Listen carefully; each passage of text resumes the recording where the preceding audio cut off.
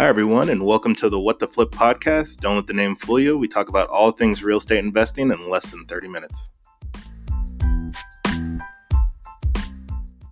Hey, everyone, and welcome to the latest episode of the What the Flip podcast titled Top 10 Questions I Normally Get Asked. The reason I wanted to do this episode is because I really wanted to talk about some of the questions that I hear over and over again and kind of be able to point people to this episode if I get asked questions to check this out first. These are some questions that I get asked, not necessarily that pertain just to real estate investing. It could, do anything with real estate. So hopefully this will help answer some of the questions you may have or some of the things that you're thinking about, or even give you some things that you haven't thought about before.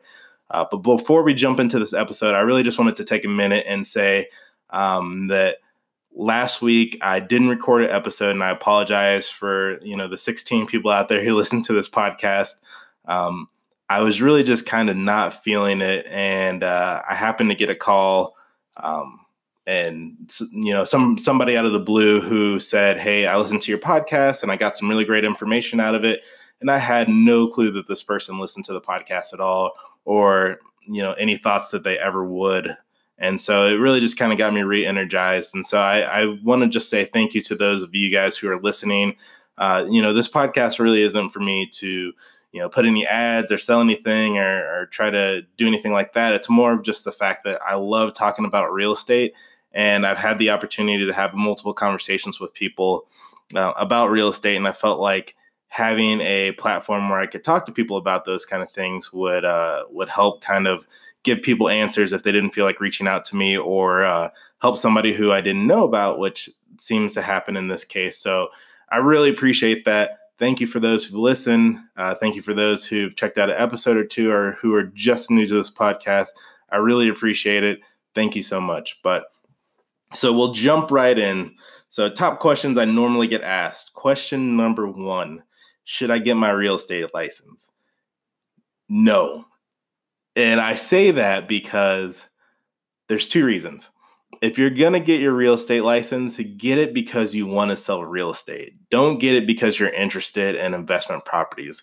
Will it help you with investment properties? Sure. Getting your real estate license is going to help you. It's going to help you know the contract. It's going to help you know your outs.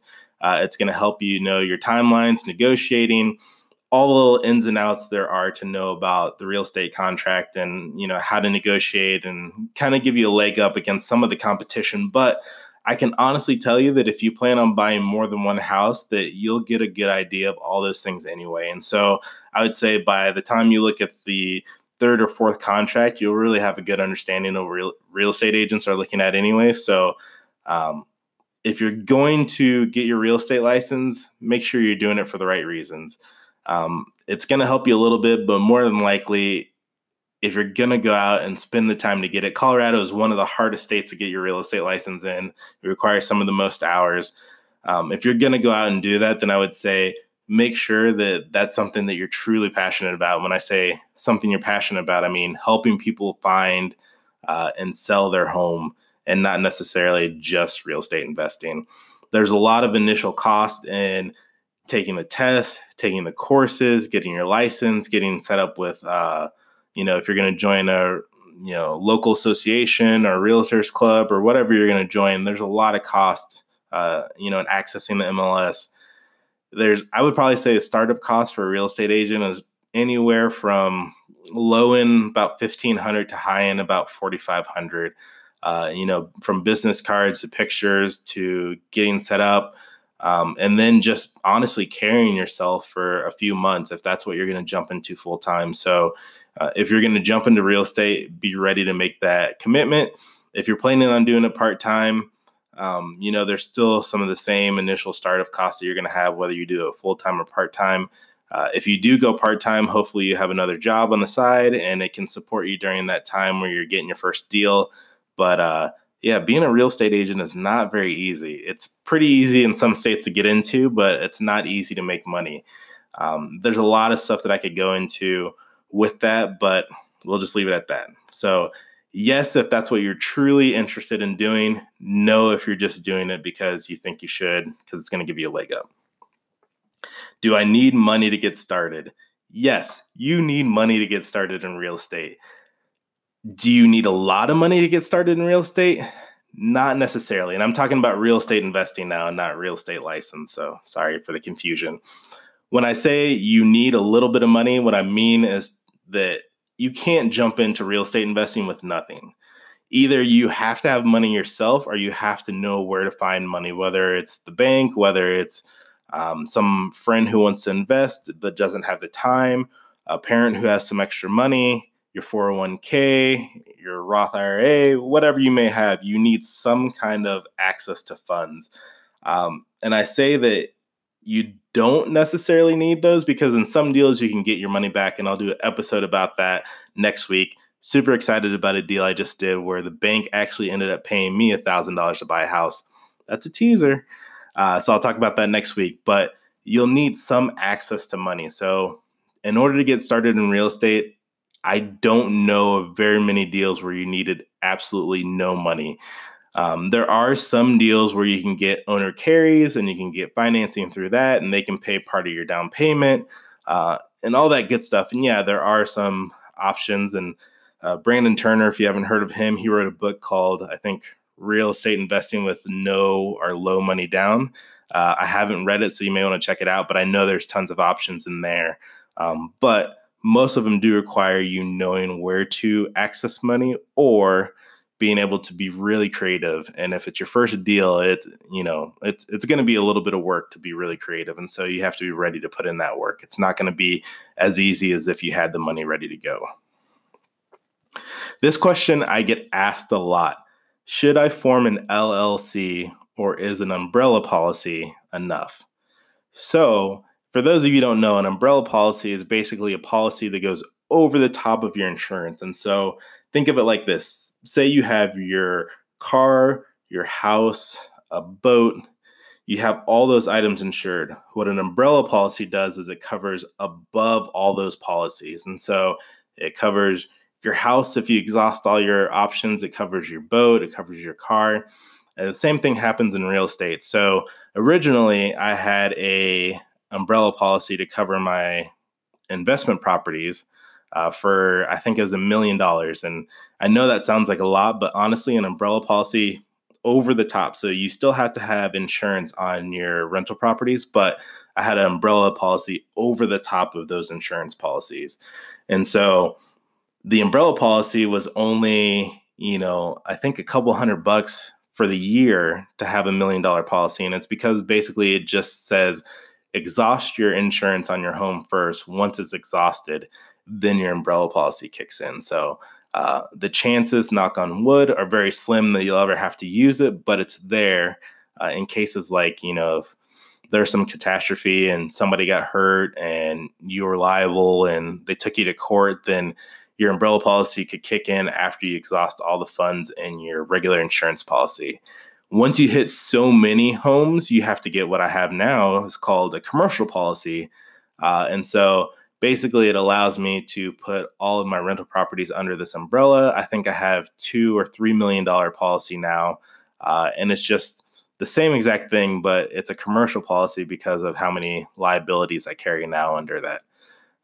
And then for those of you who don't know, an LLC is just basically forming a business or limited liability entity in which you can stick a property in. And so a lot of people like the LLCs because they think that it provides more protection. And in some cases it does, but there's what's called piercing the corporate veil or pulling back the corporate veil.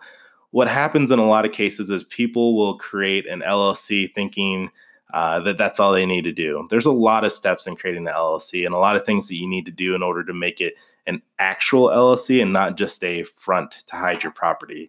And if a lawyer comes after you, there's a good chance he's going to figure out how to get around your LLC. So if you are going to create an LLC, make sure that you're operating it correctly. You need articles of incorporation, you need yearly minutes, you need to file with the county that you're in or the city or the state that you're in every 2 years. There's just a lot of different things that you have to do and you have to stay on top of. You have to keep minutes every time you have a meeting. You have to keep your funds separate. If you commingle funds, then that opens you up to having people have access to your personal funds because you've commingled business funds with personal funds. So In my case, I have an LLC and I have an umbrella policy. The reason that I have both is I have some properties in an LLC, I have some properties in an umbrella policy. Well, I have all properties in an umbrella policy. But for me, I would say I don't expect the LLC to protect me in any way. And that's why I have the umbrella policy. The LLC is set up as correctly as I can. I don't commingle funds. I make sure I write checks to the right places. I make sure I keep funds separate. Um, I try my best to follow all the rules of an LLC, but I know that there's probably something I'm missing, and that's why I have an umbrella policy. Uh, some people will say go with one or go with the other. Honestly, you know what? This whole podcast, I just want to make sure, is just my opinion. If you haven't heard that in previous episodes, please know this is all my opinion and not anything law or anything that I'm stating from fact. But I'm saying that umbrella policy should be enough to cover you if you get the right umbrella policy and if you get the right amount. An LLC is great. An LLC is good to protect you from a partner that you may have in a deal. I would say that's probably what will protect you from most rather than protecting you from a tenant who may come after you. So just make sure that you set yourself up, whether you choose an umbrella or whether you choose an LLC correctly, and you follow all the laws and regulations in your state. Should I self-manage or should I hire a property manager? I would say for your first deal, you should self-manage. And the reason I say that is because you're going to learn so much more than if you hire somebody to manage. You're going to learn the rules of your city. You're going to learn the rules of your state. You're going to learn what you can and can't do. Hopefully you've read some of those rules previously so you don't get yourself into some legal trouble. You're going to learn how to screen tenants. You're going to learn how to take pictures. You're going to learn how to do maintenance calls, whatever it is. I mean, there's just so many things that, what's that saying go? You don't know what you don't know. And if you hire a property manager, there's going to be times where they call you and say, hey, I went ahead and did A, B, and C. And in your mind, you're going to say, well, why'd you do that? Why didn't you do it this other way? But as a self-manager, you're going to get to see that firsthand and you're going to make those decisions. And so when you do get to the point where you turn over your properties, you're going to have a good idea of this is how I would operate it. And then you can see how they operate it and you can see how it lines up. And then you can kind of compare, okay, I get why they did that, or no, I don't get it. Let me talk to them about it and then see. But I would say self-managing taught me so many things. My first property, I learned how to evict a tenant. I learned how to hold back parts of the deposit because I needed to. I learned how to, turn over property, how to screen tenants. I did some maintenance calls. I learned that I'm pretty handy, but I'm terrible when it comes to, fixing electric, or, anything with a wire and a battery or a plug is not my strong suit. So I learned that pretty quickly. Or plumbing and snaking. I ended up buying a snake and I use it all the time now, but it took me a while to get at that. So definitely, if you can, if it's close by, self-manage your first property. Just if nothing else, the experience. I wouldn't say self-manage it with the idea that you're going to save money. I'd say self-manage with the idea that you're going to get experience. That's why I would self-manage. If you're not willing to gain that experience, hire a property manager all day long. The whole point of buying an investment property, at least in my eyes, is to not create more work, but to provide more freedom. If I'm self-managing all the properties that I had now, I would be on the phone or in court or calling a vendor to fix something all the time. And so that's why I have a property manager now. I self-manage one property, one door out of the 65 that I own. So, and that one is just 15 minutes down the road. So that's my thought on that. Single family versus multifamily.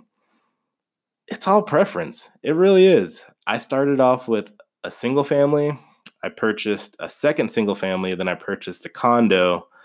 And then I've purchased nothing but multifamily since then. My thought process was, if I buy single families and I buy 50 single families, I have 50 lawns, 50 roofs, 50 trash, IDs that I need to rely on 50 accounts with the gas company, 50 water bills, 50 sets of tenants that are all spread out. The chances of me getting a whole bunch of properties right next to each other is probably going to be pretty slim. And I quickly realized that if I bought a 50 unit versus 50 homes, I would have one roof, maybe two. I would have one yard. I would most likely have a combined water bill or a combined electric bill or whatever bill I was paying. I'd be able to do it all in one shot. To me, it was all about convenience. And I realized, kind of the economies of scale, that it was going to be so much easier for me to track a multifamily than it was going to be to track a bunch of single families.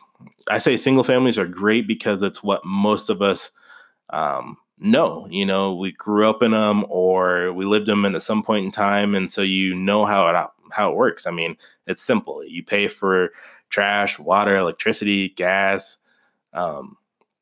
You figure out how everything is broken down. You don't have to worry about splitting with anybody else. It's very straightforward. One set of tenants.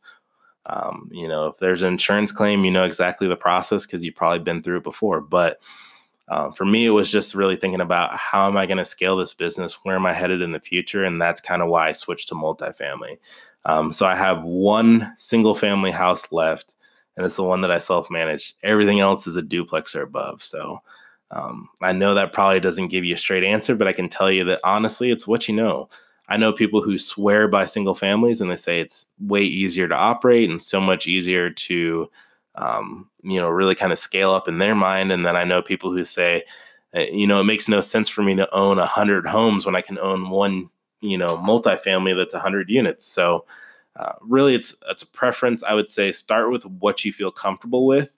And then if you feel like after doing a few deals, that's not going to work for you, then switch. Nobody says that you have to do the same thing in real estate that you started in. It's like college for most of us. I started with one major. I switched about 3 times and I, finished on something I never thought I would do.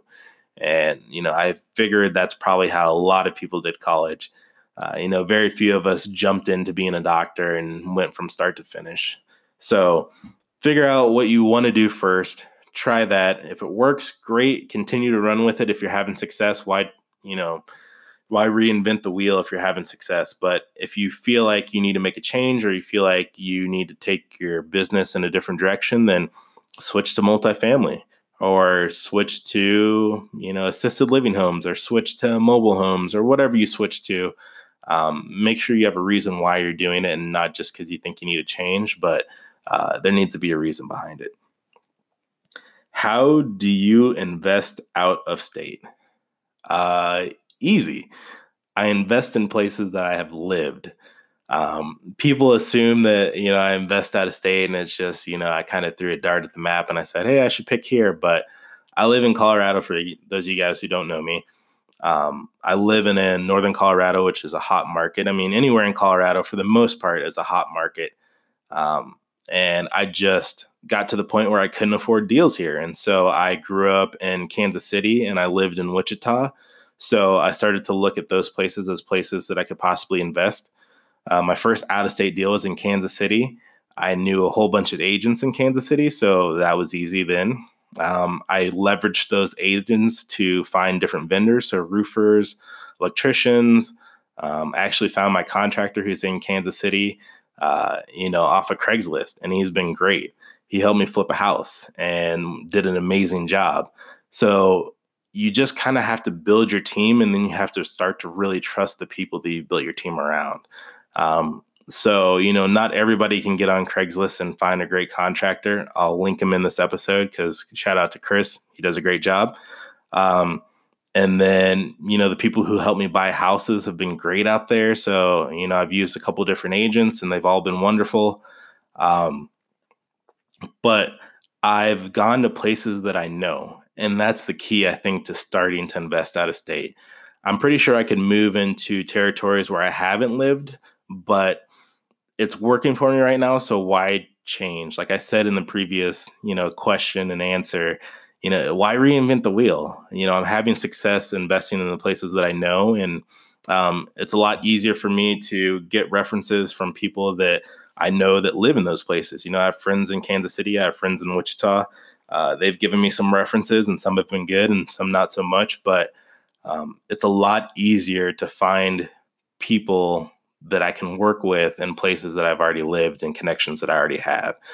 People are more likely to refer you to people that they trust when they have, some kind of relationship with you. If it's somebody that you just call randomly in Atlanta and say, hey, I need some help, could you refer me out to a construction worker? Well, they may have 15 guys and they may owe favors to a couple of them. And who knows if those guys are going to be any good. So people are more likely to refer you to people that they trust, knowing that you're their friend and they don't want to steer you wrong. So if you're going to look out of state, definitely look at places that you've lived. That maybe everybody wants to know what's their advantage. And my advantage was I lived in Kansas City. I lived in Wichita. I know the areas, and I can tell you, not like the back of my hand, but I can have a pretty good idea versus anybody just trying to invest in those areas, what's going to be working, what's not. So just know what your competitive advantage is. What am I up to? Well, I'm up to a couple different things.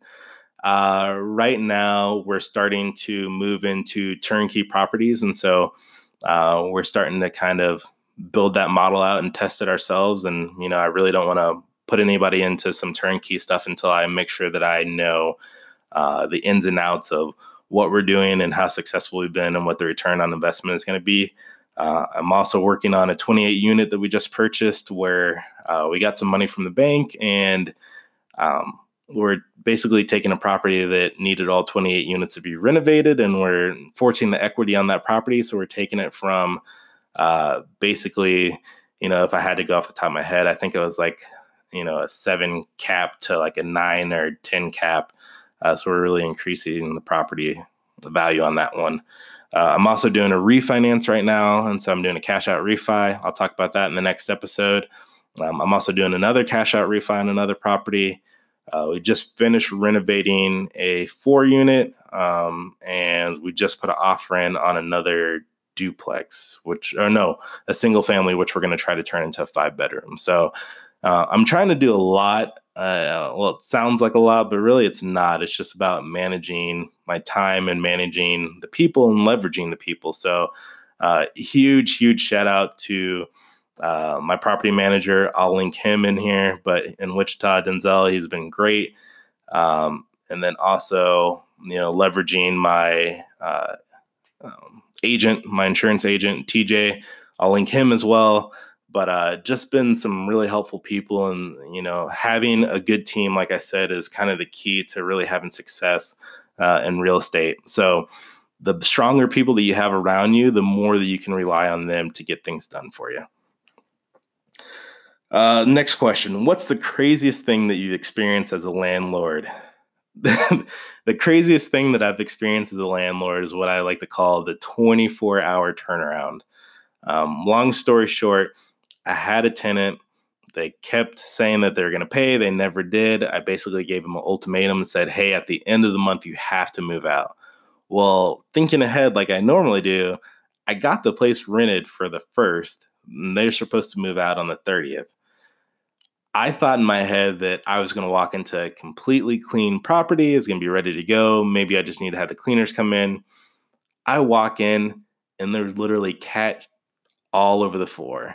I wish I could bleep myself out because I would say, yeah, what I saw that and cat piss. I saw food still in the refrigerator. I saw a stove that looked like, college students lived there. It was a family of 4. They were still moving stuff out when I walked into the place. I had doors that were missing. I had holes in the wall. I had crayons on the wall. I called one of my buddies, Brian. I'm linking a whole bunch of people in this episode because this episode is just basically a ton of people who've helped me out. So I just want to give shout outs to all of them. So Brian Green, I'll link him here. If you're in Colorado, hit him up. He's been awesome. But I basically called him and I was like, hey, I'm in a pickle. Can you come over here? He showed up 10 minutes later, kid you not, walked the whole property with me. He runs a painting crew, got the painting crew done, runs a maintenance crew, got maintenance in there. He also happened to have a family member who had a carpet cleaning business. He got them over there. I called the cleaners that I normally use. They came over. clean from top to bottom. Literally in 24 hours, we went from a place that, I probably wouldn't touch with the 10-foot pole to having it ready for new renters. It was huge. I think the only thing we didn't have on was doors because they got new doors and painted them. And the doors went up like 2 days later. But yeah, like I said, without the right team around, there's no way I would have had the right turnaround on that. So if there's one thing that you do in real estate, build your team quickly. Get reliable people, get people who are going to help you, get people who have your best interest in mind. Huge thanks to Brian on that one, because man, without him, I was like ready to cry. That was a huge, huge turnaround. If you know me on Facebook, I posted pictures of that day. I mean, it was night and day from what I saw to what I ended up with. Next question is, should I invest in real estate? I don't know. Everybody's different. Some people are going to have massive success. Some people are going to have some failures and they're going to give up. I would say invest in real estate if you're okay with taking a calculated risk. Invest in real estate if you want to try to better yourself and you feel like that's the best route to go. I know there's a lot of avenues out there. Real estate is kind of the one tangible thing for me. There's stocks, there's, 401ks, there's, the college savings accounts, there's a whole bunch of different things, increasing your salary at work, working side jobs. To me, I knew investment properties, or I just knew real estate in general from, becoming an agent and then really knowing my numbers and having a good idea of how to read numbers and how to calculate basic return on investment. It made sense. It was very tangible to me. It was very easy to understand. I knew that I was taking a risk because nothing is ever a slam dunk. There are some deals out there that are, great. And I've had some deals where I'm just like, they're mind blowing. If I could have 10 more deals like that, I could probably retire. But there's also a lot of times where I'm like, man, I have more money going out than I have coming in. And that's just being honest. If any real estate investor tells you that's different, then, kudos and have them call me, because they have the magic sauce and I don't. But real estate investing is not for everybody. I do think most people, and with a basic amount of education in it, and a willingness to work hard and a willingness to understand that it's not flawless, can be successful in it. So I think if you're willing to take a little bit of a risk and you're willing to put your neck out there a little bit, and understand that not everything is going to be a slam dunk, then you'll be successful in real estate. But I think if you expect to make, $10,000 on your first deal in 2 months and never have a tenant call you and never have anything go wrong, then you're kind of walking into a trap, and probably real estate's not the best vehicle for you. And then the final question I would say is, what should I always think about when doing a deal? And honestly, just think about your exits. I know that's not what anybody wants to think about. They want to think about how much money am I going to make? They want to think about, how great this deal is. But honestly, when I do a deal, I try to think of, if stuff goes sideways, how do I get out of it? Do I sell the property? Can I flip the property? Am I making enough cash flow that I can carry the property for a while? If the market goes south, can I do an owner carry if I, purchase the property outright? What are my ways to exit this? Can I refinance it if I, do some improvements to it and, maybe get some of my money out? You just want to know, worst case scenario, how do I get out of this deal? And not necessarily I'm talking about the contract, but I'm talking about you've gone to the closing table, you got tenants in there, and the property is just not working out. The deal is just not working out. You've tried everything. You've tried new property management. You've tried, lowering the rents. You've tried redoing properties. Just know your outs. Know how to get out of the deal. If you know that, then I think worst case scenario is you may lose a little bit of money, but if you know, what the worst case scenario is, then you're prepared for it. And I think that that's why some people ultimately just crash and burn in this industry, is that they buy a property, they think it's a slam dunk, and they just don't know what they're going to do. I'm sorry, I'm trying not to cuss, but if stuff hits the fan, they're just not ready for it. But I'm coming up on the 30 minutes. I don't want to take any more time than that. Thanks for listening to this episode. As always, you can find me at info@webuildyourlegacy.com. Find me on Instagram at Legacy Investment Holdings or Facebook on the same name. Until next week, you guys take it easy. Another episode of What the Flip podcast.